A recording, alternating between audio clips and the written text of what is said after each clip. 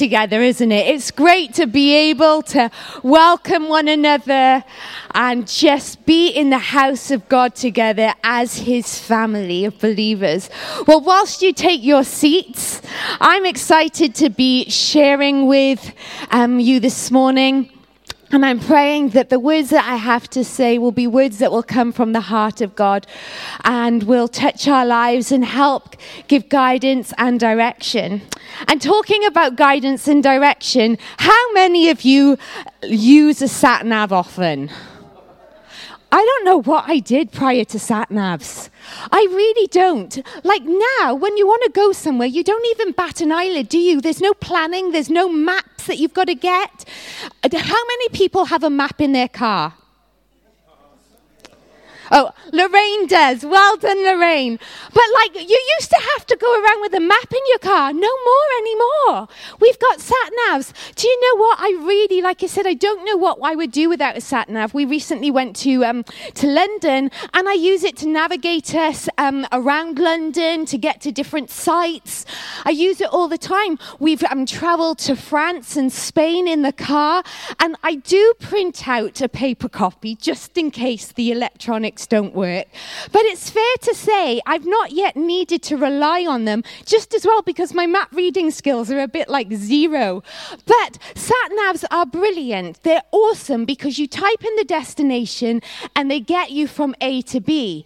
And have you noticed that sometimes that when you have got a sat-nav, the great thing is that it's actually reading road conditions along the way, isn't it? So it's constantly updating and giving you solutions in case perhaps there's a diversion, maybe there's an accident, maybe something's happened, and it will say, like, we're going to veer off. And I can remember one day when I decided to follow an example of a route change on the sat-nav. It didn't go that well, though, it's fair to say, because the only thing that our sat-nav doesn't do is it doesn't ask us to type in the height of our vehicle when it's planning the route. So we were navigating our way through France, and we were making our way through Paris to get to a final destination just outside Calais, ready to come home. And we were an hour away from our destination. And we'd been traveling for a number of hours, so we were quite excited. We should arrive there about 3:00 in the afternoon. And all of a sudden, the sat-nav says, save 30 minutes by going this way. I was like, Dave, it's only like a few hundred meters in front of us. Should I select this exit off the motorway? Yeah, do it. So I do that, and all of a sudden it goes, recalculating. So we're like, yes, we've just saved ourselves 30 minutes on the journey. This is wonderful. So we're driving down this road for about another 5 minutes, and then it tells us to turn left or right, I can't remember. So anyway, we do, and then all of a sudden we get to like these toll booths, and it says, maximum height, 1.81 meters. And we're like, We've got a roof box on our car, and our car is over 2 meters, and we're like, what do we do? So Dave said, do you know what? He said, it kind of like, it had like a barrier system on the top, but it's kind of one of those things like where it's like foam things hanging down at dangles like this. And he's like, I reckon there's a bit of tolerance in these things that are hanging down, Faye. So if I just edge myself slowly under them, I know it says 1.8 something, but he said, I reckon I can get through this barrier. So I'm like, okay, let's do it. All of a sudden, we're edging ourselves through this barrier that says 1.8 meters maximum. Sirens start going off. And I'm like, I'm not the girl that breaks rules like normally, okay? I'm not that girl. And I'm like this. And I'm like, my French is like, GCSE French, un baguette s'il vous plaît, but, not much. And I was just like, oh my gosh. And this guy comes running out, starting to speak to us in French. And he's going, no, like that. And Dave's going, ah. And he's like, what do we do? And he said, go off on this slit road. So we're like, oh, okay. So we're like, right, we'll go off on this slip road. So we went off on this slip road, and the sat-nav said, recalculating. 5 minutes later, we're back at the same at the same bollard things. I'm like, oh, dear Lord. And the kids are in the back anyway. We didn't attempt to go under them a second time. So we went off on the slip road. So I was like, what do we do? So we were like, right, we are just going to have to, make something up. We had no idea where we were going because, of course, I hadn't printed out route maps because we'd done a diversion off the way that we should have been going.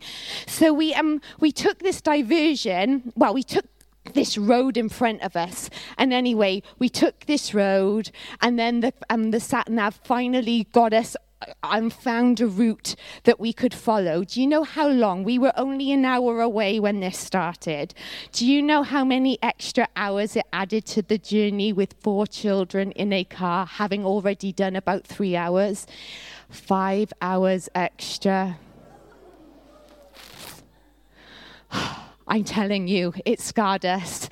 It was tough. We were bursting for the toilet, and we were stuck in traffic on the outskirts of France 5 hours.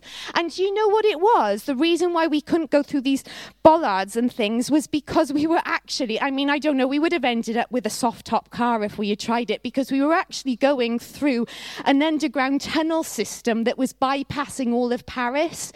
And that's why there was height restrictions, because you could only be under like 1.8 meters. So consequently now, I'm always really mindful when I'm looking at roads on a sat-nav to just check if the roads have any height restrictions, because 5 hours is a long time for a diversion. And so sometimes sat-navs are great, but they also divert you, and you can end up spending a lot of time going on off the beaten track or stuck in traffic. So I was thinking about the idea of a sat-nav and just the idea of it navigating us to a destination. And really our lives are very much like that, aren't they? Our lives are like a journey that we're going on a road, and we start off at our starting point and we're heading towards a final destination.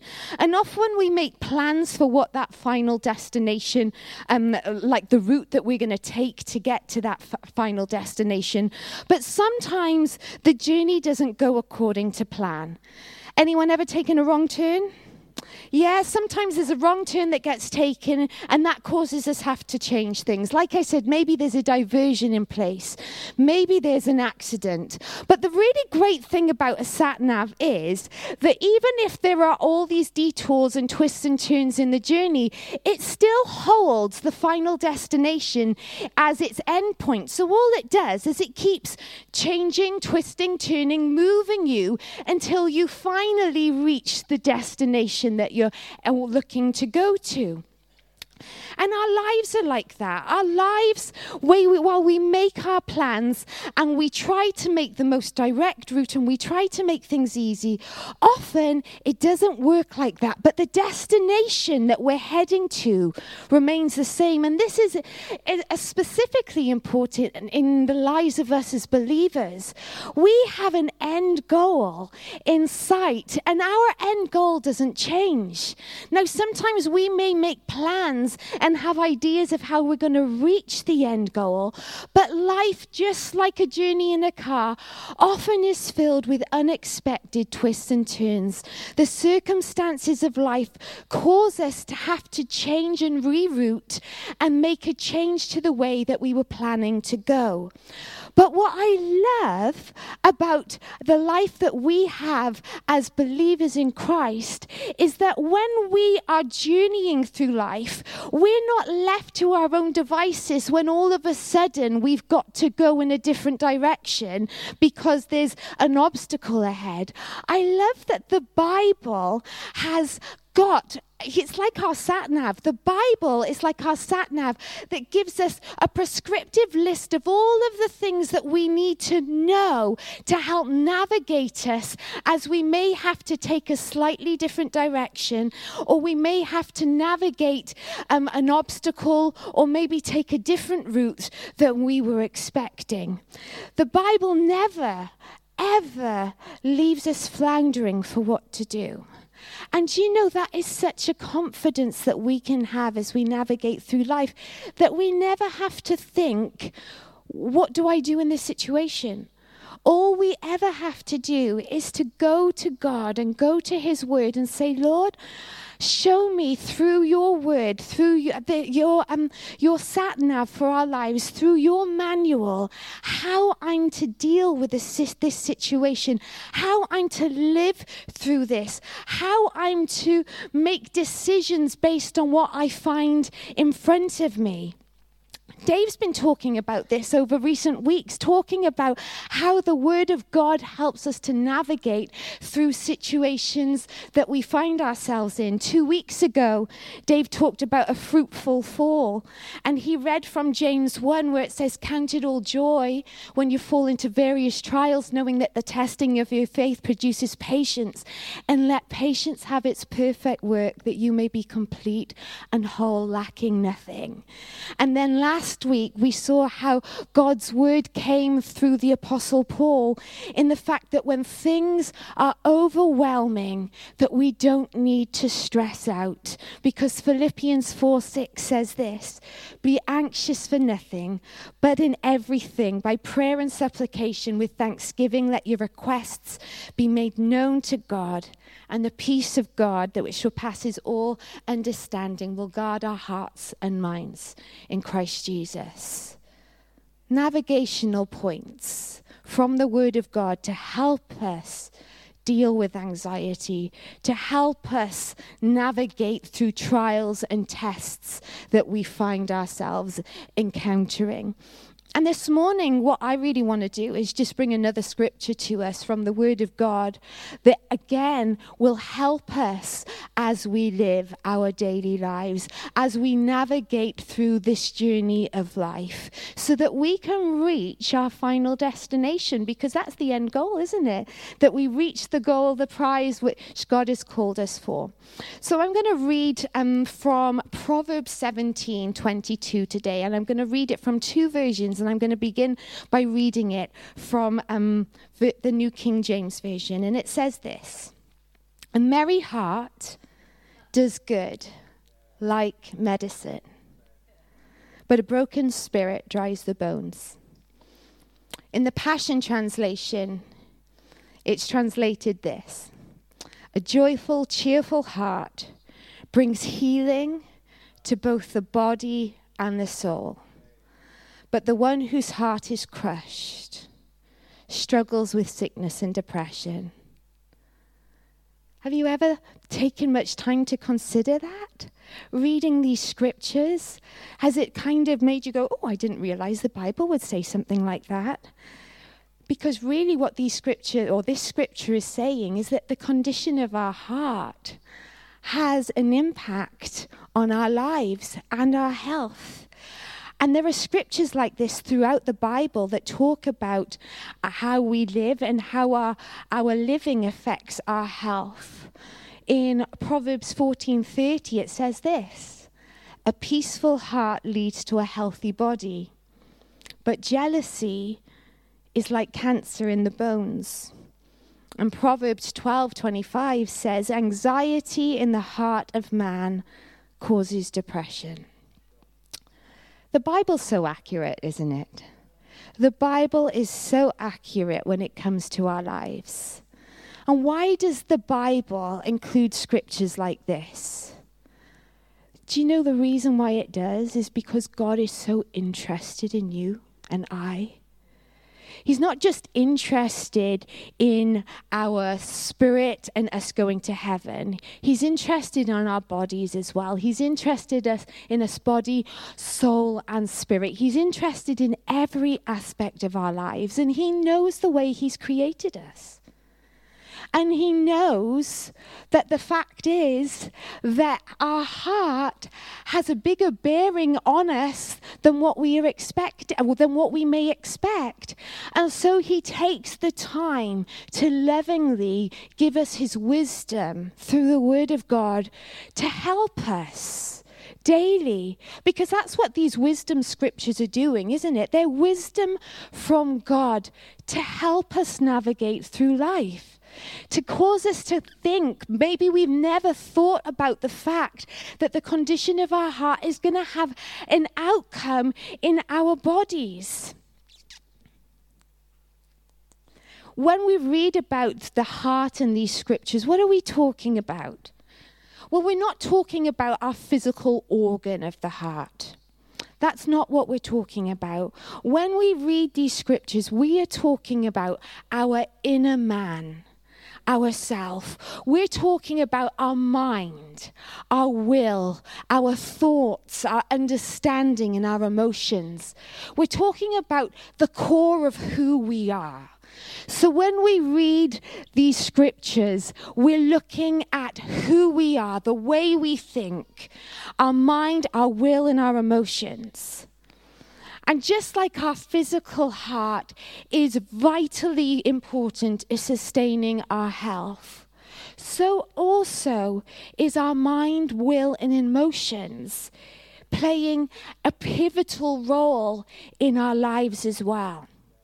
Proverbs 4:23 says this, "Guard your heart above all else, for it determines the course of your life."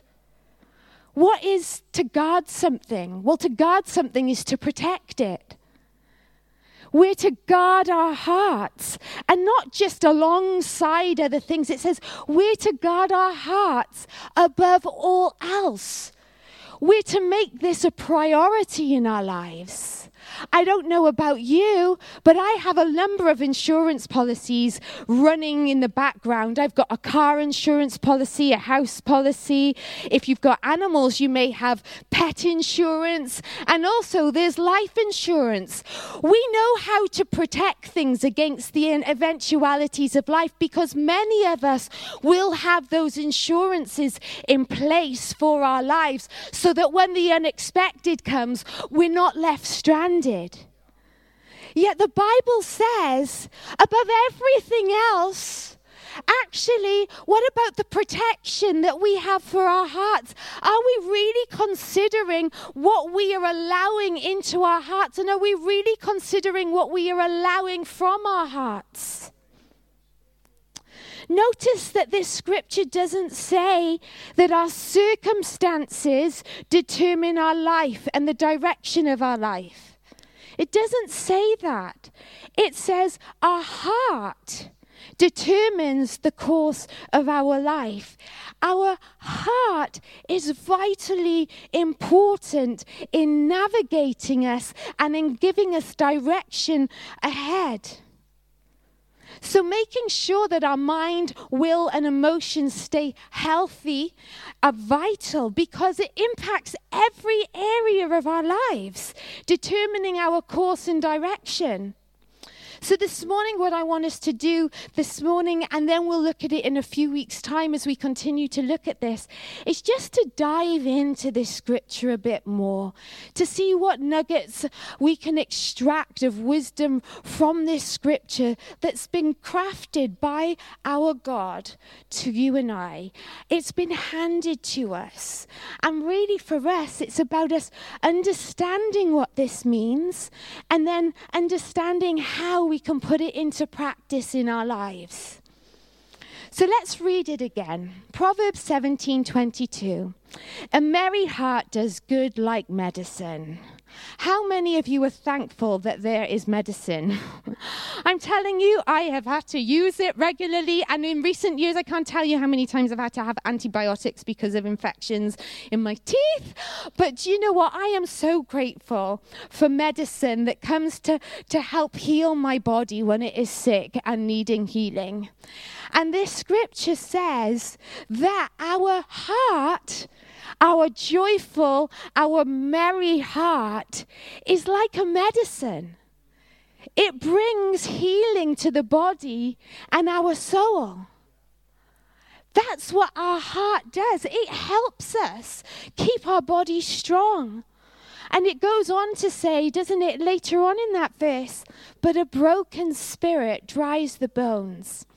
That literally means like sucking out the marrow from the bones. It means like to drain your strength. The Living Bible talks about us making us sick. A broken spirit has the ability to drain us of our strength and to make us sick. So I want us to begin to look at the fact and understand clearly the fact that there is a direct link between the condition of our heart and also our health. Now that is not saying, I am not saying that if our heart is, that's the only reason why we get sick is because of the condition of our heart. Okay, I'm not saying that. There is sickness in this earth and we don't understand it and it's real. I am not saying, I don't want any of you or me going around diagnosing each other and saying, well, she's got that. It must be because her heart's not merry. It must be because of she must have a crushed spirit. I'm not saying that, okay? So we won't be doctors and get our little medical assessment things. I'm not saying that. Sickness, the Bible says that there is sickness and the Bible said that God sent his word to heal our diseases. So God is the remedy for our sickness and he promises to be our healer. But also as we navigate through life, it's really important that we understand that our actions can actually impact our health as well. Okay, so there are things that we need to understand about that. And just to do a bit of a diagnostic, it's like taking in a car for an MOT, a bit of a health check, making sure everything is okay. So, I don't know about you, but when I read it saying that a merry heart does good like medicine, it really makes me want to know more about what's contained in this word merry. What does merry mean? Well, merry means joyful. It means rejoicing. It means glad, and it means full of cheer. Do you know what? When you read that list of adjectives, you can't read them with a frown on your face, can you? Those make you feel happy, joyful, rejoicing, glad, full of cheer. I'm like, I want that. I want that for my life. That's what I want my life to look like every day. So is a merry heart available to everyone? Or is it only for those who have bright, cheery dispositions? What if you're a kind of person who says, well, I tend to be the glass half full kind of person? Does that mean that I can have a merry heart? Or is it just for those that seem to skip through life really happy, really cheerful? No, a merry heart has got nothing to do with maybe your natural disposition or personality, okay? A merry heart is available to each one of us because a merry heart is a choice. A merry heart is a choice, and it's something that we have to pursue with all our hearts. Now, sadly, unlike medicine, we can't go to the shop and just buy a bottle off the counter and pop a pill and we're done, merry heart. It doesn't work like that, okay? This is going to take our time and our energy and us working on this for this merry heart to come from our lives, because it is a choice that we all have and it's available to everyone.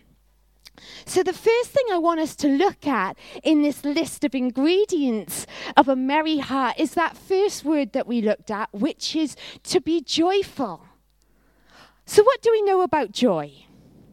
Well, first of all, there is a big difference between joy and happiness. And I just want to say that at the outset. Happiness is a reaction to something great, whereas joy is the product of someone great. Happiness is an emotion, just like sadness is, jealousy is, or fear is. And it's fleeting. It comes and goes, and normally we are happy when things are favorable and going well, when we're eating our favorite dessert, when we don't have to eat sprouts, when we're getting to have loads of copious amounts of chocolate, when we're getting to do the things that we like to do, we feel happy. But it's fleeting because life's not like that. We don't always get to do the things that make us happy. So happiness comes and it goes, and it's dependent on circumstances. But joy is different. Because joy isn't an emotion that's based on a circumstance. Joy is a state of being. And it is something that happens as a result of having God in our lives. Listen to what it says here in Romans 15:13. It says, I pray that God, the source of hope, what will he do? He will fill you completely with joy. So we have joy as a result of God filling us completely with it. And it goes on to say, and peace. He'll fill us with joy and peace because we trust him. When we make a decision to follow Jesus, when we say, I am following you, thank you for what you did on the cross for me, he fills us with the joy of salvation. He fills us with his joy. And it is a state of being. It's not fleeting. It doesn't come and it doesn't go. It resides within us because he fills us with it. I don't see anywhere in scripture where it then says, and then God takes it back. He doesn't say that. It says he fills us with it. And do you know what? If he fills us with it, it's ours. We've got it. It's a state of being. And it's not dependent on our circumstances, because joy is all dependent on who we are connected to. We are connected to God, the King of Kings and the Lord of Lords, the creator of the universe, the one that purchased our lives by hanging on the cross because he loved us so much that he gifted us his salvation. Joy comes from an assurance that God is in control and that he loves us. And it isn't based on feelings. And it isn't based on circumstances. Because if it was based on feelings and circumstances, the reality is for all of us is that it would mean that we wouldn't be living in joy all the time. Because life isn't always a fairy tale. Bad things happen. We go through tough times. We lose people we love and our hearts break and grieve. We feel the disappointment of plans not working out. But Philippians 4:4 says this, be cheerful with joyous celebration in every season of life. Why? Let that joy overflow, for you are anointed. You are united with the anointed one. That's why we can have joy. Regardless of the seasons that we find ourselves in, we have joy because we are united with him. He is our source of hope today. And our joy is not necessarily a fuzzy feeling. Okay? It's a state of being, it's a deep state of being of joy that is given by God. And as Christians, when we place our faith and hope in him, we have hope for two horizons. There's the earth in which we navigate now, and then there is the end goal of heaven, which we are promised an eternal inheritance with him seated in heavenly places with God. Our hope today, yes, we have hope for today, but also we look beyond our circumstances and we gaze and we fix our hope on the joy that is to come when we shall meet Jesus face to face. And do you know what? We always need to be reminded of that dual factor of hope because it's so important in helping us to navigate through life. And Jesus was the ultimate example of how this looks. Hebrews 12 says this, because of the joy awaiting him, he endured the cross. He allowed his body to be broken, beaten, torn. There was no joy in that for him. That was awful. But actually, he was like, do you know what? It's not this joy right now and that I'm experiencing by what's going on in my body, but he's looking ahead and sees us in the future. He's looking ahead and sees us in the future. And he says, but actually, because of what I see in the future, because I see man being reconciled to me, because of the joy that is before me, that is why I'll endure the cross, because I can see that in laying down my my life, by giving myself up, by going through this brutal execution, I am actually securing the salvation for humanity and a relationship that is complete and between God and man. So Jesus paves the way and shows us it's possible to have joy in the hardest of situations. And I was reading recently, David shared this story before, but I was reading recently just of the story of a gentleman called Horatio Spafford. Listen to how this joy was worked out in his life. So Horatio was a successful lawyer with every reason to be thankful for God. However, in 1871, his 4-year-old son died. And while struggling with personal tragedy in the same year, the Great Chicago Fire reduced his family's property investments and their financial securities to ashes. So to give his family time and space to recover from the tragedy that they'd experienced, Horatio made plans for him and his wife and his 4 daughters to join D.L. Moody on one of his European preaching tours. But as his family boarded the SS Ville de Havre in November 1873, a business emergency forced Horatio to remain in Chicago while his family went on ahead. In the middle... I've read this loads of times and I cry every time. In the middle of the Atlantic, the ship collided with another ship and it sank in 12 minutes with the loss of 226 passengers. Several days later, Horatio received a telegram for his wife that said, from Cardiff, that said, saved alone. All of his daughters had drowned. Horatio immediately set off his wife to Wales to bring his wife home.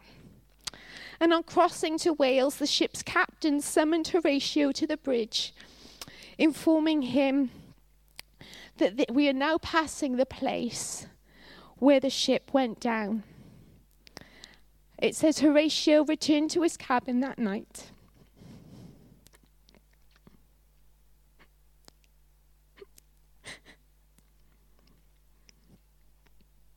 And he wrote the words of a hymn that we'll all be familiar with. It is well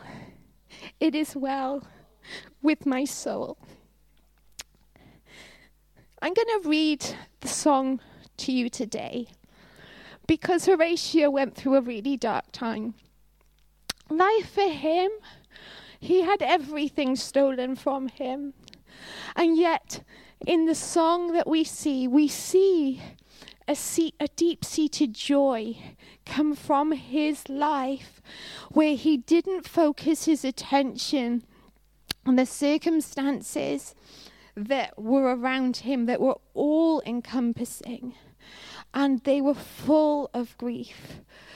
But in that place, he allowed his hope of salvation and of Jesus to gaze on him. And it says this in the song: when peace like a river attendeth my way, when sorrow like sea billows roll, whatever my lot, thou hast taught me to say, it is well with my soul. Only a believer can write something like that when their hope is found in Jesus. Though Satan should buffet, though trials should come, let this blessed assurance control, that Christ has regarded my helpless state and has shed his own blood for my soul. It is well with my soul. My sin, oh, the bliss of this glorious thought, my sin, not in part but the whole, is nailed to the cross. I bear it no more. Praise the Lord. Praise the Lord. Oh, my soul. It is well with my soul.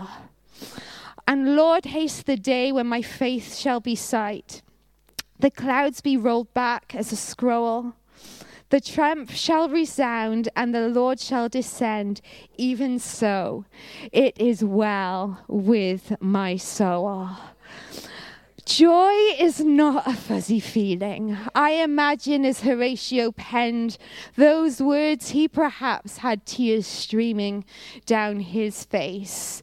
However, joy has the ability for us to look beyond the circumstances. And I love how Horatio completely chose to focus in on God, his hope, our salvation. He focused in on that. And that is why he was able to say, it is well with my soul. Joy gives us perspective to be able to navigate the difficulties of life. A merry heart in the midst of inconsistencies, in the midst of the knocks and the bangs, and in the midst of the sorrows and the griefs and the disappointments and the complex issues that we may face. Joy and a merry heart is able to look up at the cross and draw strength from there, because we know that we are connected to God. Isaiah 12:3 said this: with joy you will drink deeply from the fountain of salvation. Our salvation, our connection with God, our trust in him that he promises to give us joy is the thing that enables us to have a merry heart. That blessed assurance that Jesus is mine. And that joy has a massive part to play in our everyday, because it's not based on circumstances. It's not based on feelings. It is based on a confident assurance of who our God is and what he promises to do. And as we allow our lives to be merry, as we choose to tap into that joy, we find that joy is going to impact us, body, mind, and spirit. Just want to give us some practical help and instruction with regards to joy. Because our walk of faith is a walk of faith. It's not a walk of feelings. So how can we nurture, how can we promote joy in our lives? Well, one thing I want to say is spend time with God. We can nurture and cultivate joy in our lives by spending time with him, meditating on his promises. It is a guaranteed way to make our heart feel glad. The prophet Jeremiah testified this in Jeremiah 15:16. He said, when I discovered your words, I devoured them. They are my joy and my heart's delight. Devour the word of God. That will cause us to have joy in our hearts as we read, as we meditate on his promises, as we see all that he's done, as we look through the Bible and see his faithfulness in our lives. That will cause our joy to completely expand in our lives as we remind ourselves of our God and who he is. So the first thing I encourage us all is to make sure we spend time meditating in the Word of God. And also, let's spend time in his presence as well. David in the Old Testament and Peter in the New Testament found their greatest joy in being found in the presence of God. Acts 2:28 says this: you have shown me the way of life, and you fill me with the joy of your presence. When we presence ourselves with God, we are filled with joy. God promises to always be with us. And we just want to remind ourselves constantly, like David, like Peter, like other Bible heroes that we see, we want to make sure that we prioritize to spend time in his presence, because that's when we experience the fullness of joy. So the first thing we're looking at is joy. Is there anything else, though, that we need to consider in terms of having a merry heart? Well, another thing that I really believe is really important for all of us to examine is where we place our attention. Let's examine where we place our attention. Throughout history, we see a common thread running through humanity, and that is its desire to lift up and worship something. In the Bible, we read that God says that we're to have no other gods before him. Yet if we read the Bible and we read through the Old Testament, we track the children of Israel and we see that they're constantly veering away from God's instruction to them. They're constantly going off, beginning to serve other gods, creating idols, worshiping them. They allow themselves to be distracted by other things and they turn away from God's precepts, which says, just focus on me, just serve me, just worship me and me alone. So where do we find ourselves in the culture and society that we live in today? Is anything changed? I mean, over 2,000-3,000 years have passed. Have we become more cultured, more civilized? Are we more obedient? Are we able to look from the lessons of the past and see how, oh no, we don't do that? No, the reality is if we were to look at society as a whole and the culture in which we live in, our idols may look different, but the heart of man is still the same. Our intentions and our affections are easily displaced, and we often find ourselves focusing on and lifting up many different things. It could be, a person that we elevate and lift up in our affection and attention. Maybe it's a hobby or an interest. Maybe it's an object that we've acquired, and we place it high in our focus. But here's the thing. People are imperfect. So they're going to let us down. We're going to let ourselves down because we're imperfect. Things have shelf lives. Okay, they may glisten for a while, but they're not going to be glistening forever. And circumstances can change at the drop of a hat. We've just gone through COVID. We know all about that, hey? So elevating circumstances, elevating things and elevating people, if we do that with our attention, the likelihood is we're going to end up really disillusioned, disappointed in life, disappointed because things aren't what we thought they would be. Things feel empty. Have you ever been on holiday and walked past a bakery with an amazing looking cake?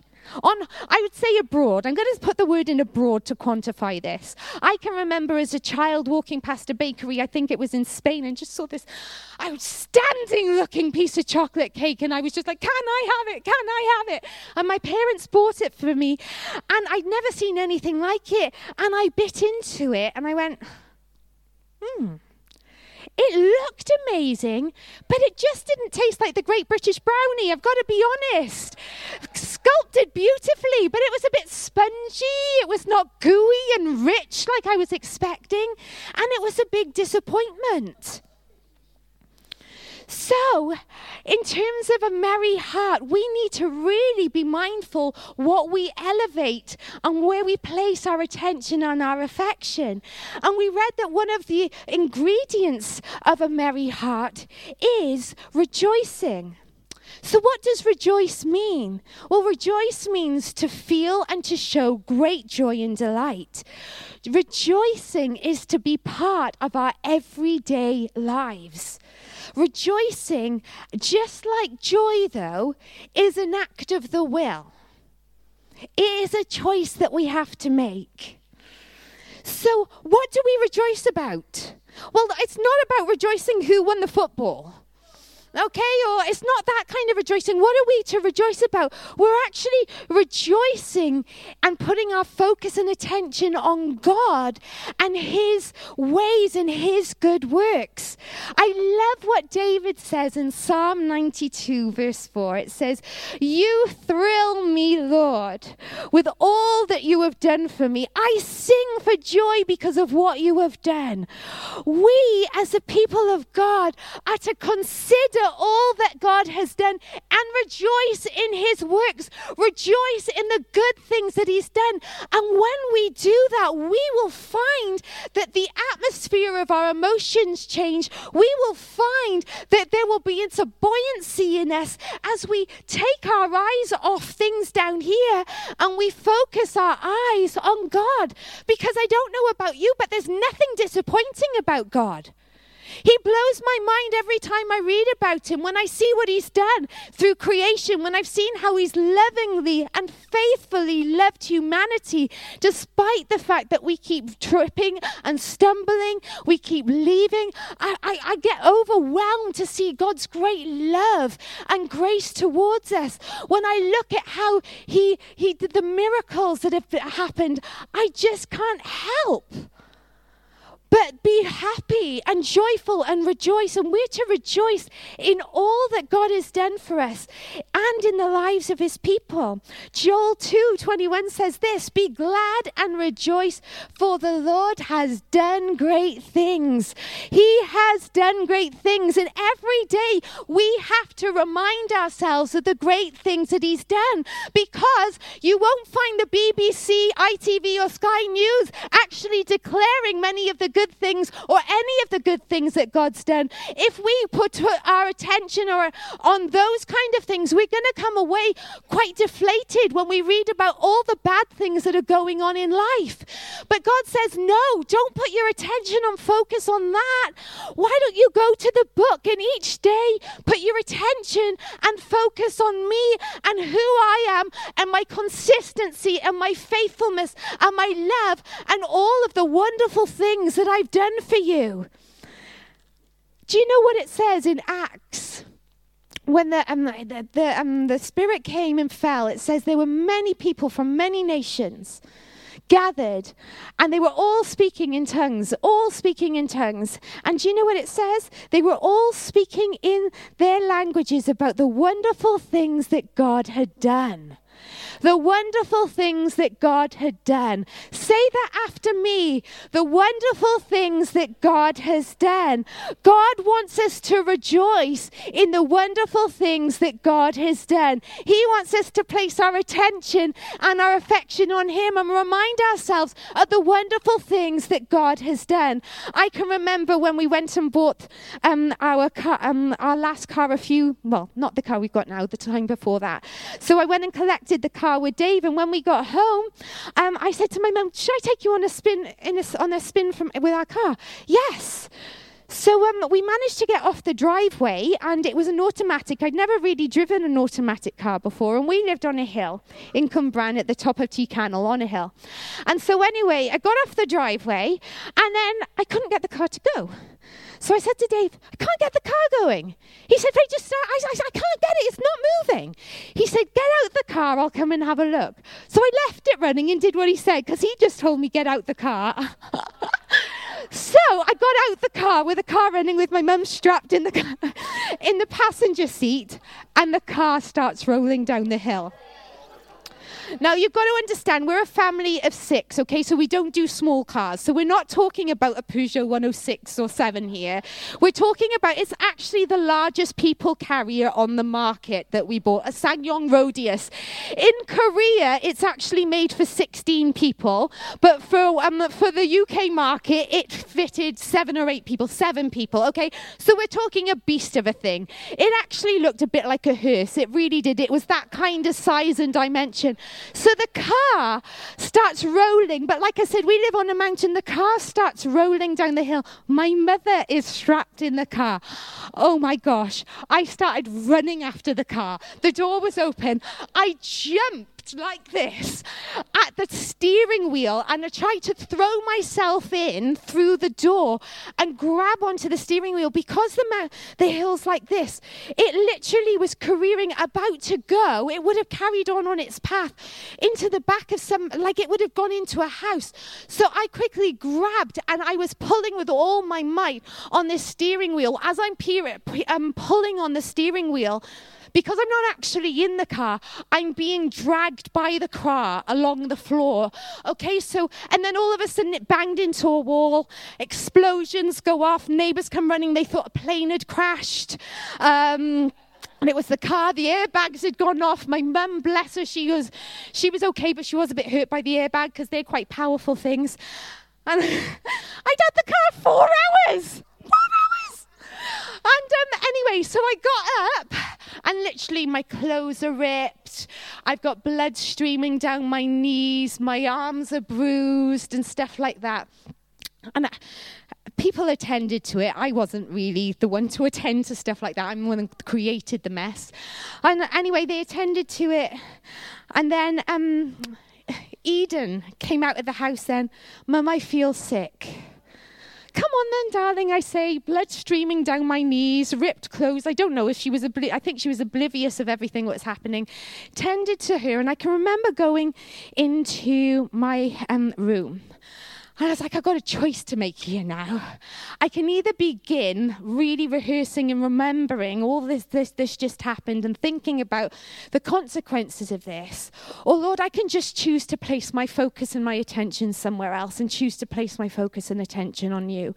And you know, that is what I decided to do that day. I thought, I am not going to help myself in the slightest bit if I go through the sequence of events that has just happened. So I just started in the quietness of my room, thanking the Lord for his goodness, thanking him that he redeems my life from destruction, thanking him for his faithfulness. I just began to thank him. And you know what? As a result of that, despite the circumstances that were going around, I can say that my heart was lifted. My heart was merry. Yes, things looked like a war zone outside. It looked like everything had gone wrong because it had. But my heart was buoyant. My heart was merry. My heart was glad.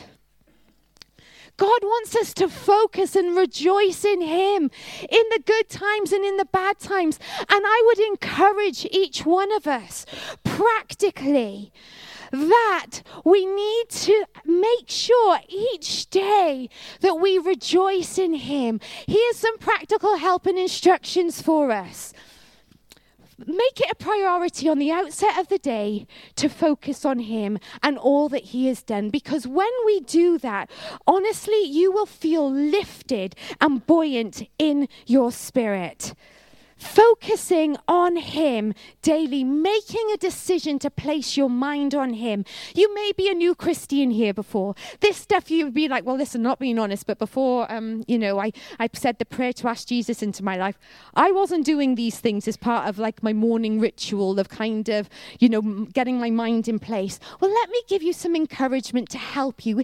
If this whole idea of rejoicing in the Lord and putting him, like elevating him in your day sounds a bit weird, or you're not sure what to do, let me give you some practical help with that.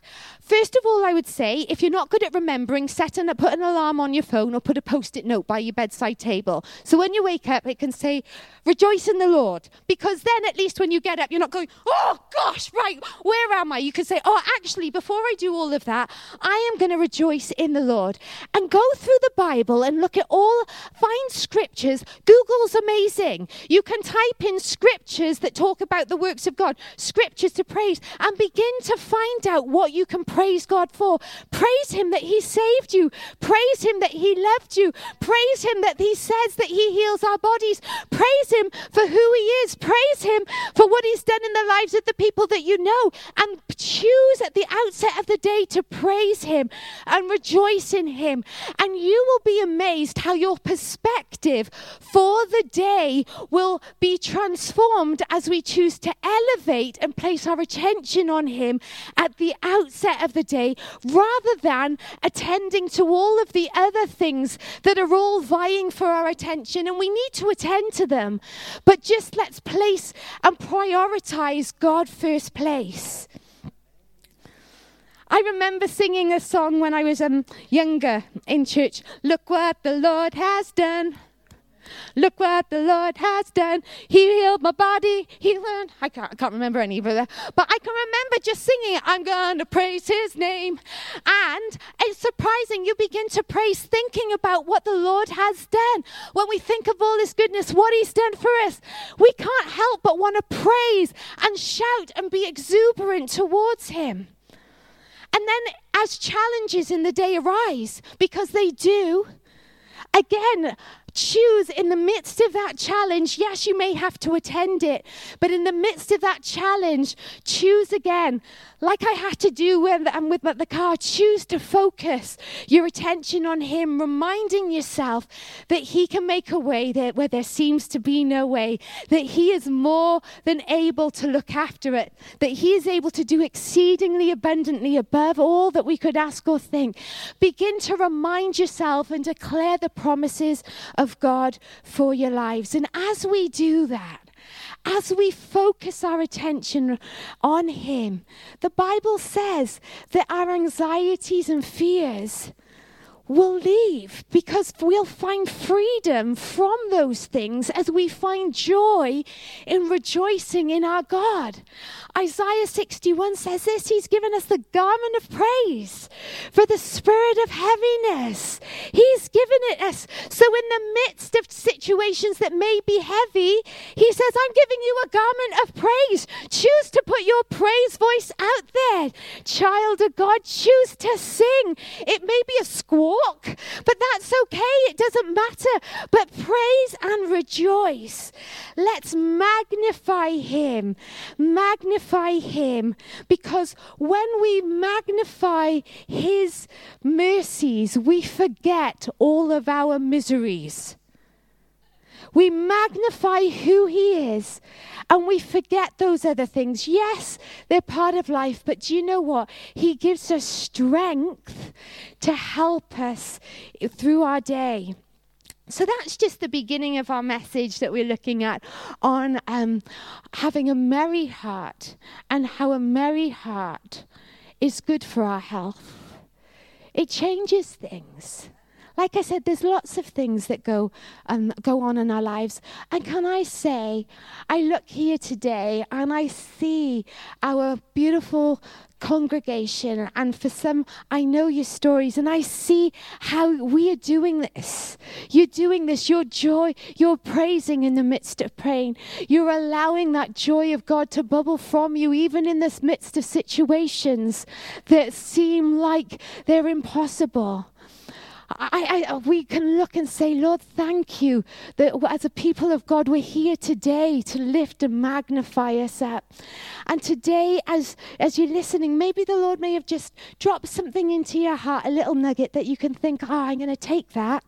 Yeah, I didn't actually realize that when I'm doing these things, the positive impact it's having not only on my emotions, but actually in my body as well, my physical body.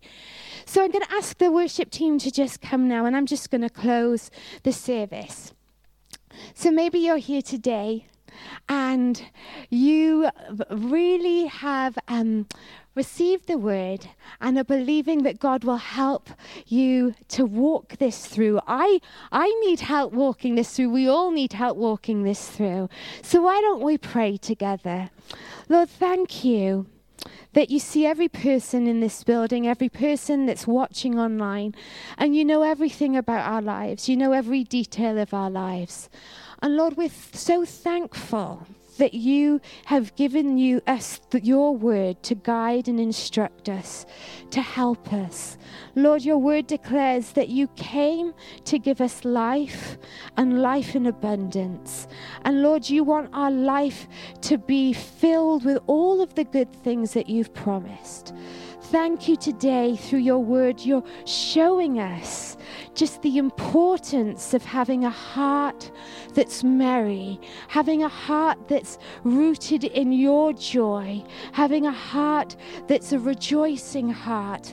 Lord, thank you. You're showing us and reminding ourselves that when we are choosing to place and elevate you first and foremost in our lives, that there are wonderful things that happen in our bodies as we choose to have a merry heart. So Lord, we pray that you would help us. You would help us receive this word, show areas that maybe you can help us in. And Lord, we thank you for each person here today. In Jesus' name, amen. Why don't we worship together before we go this morning?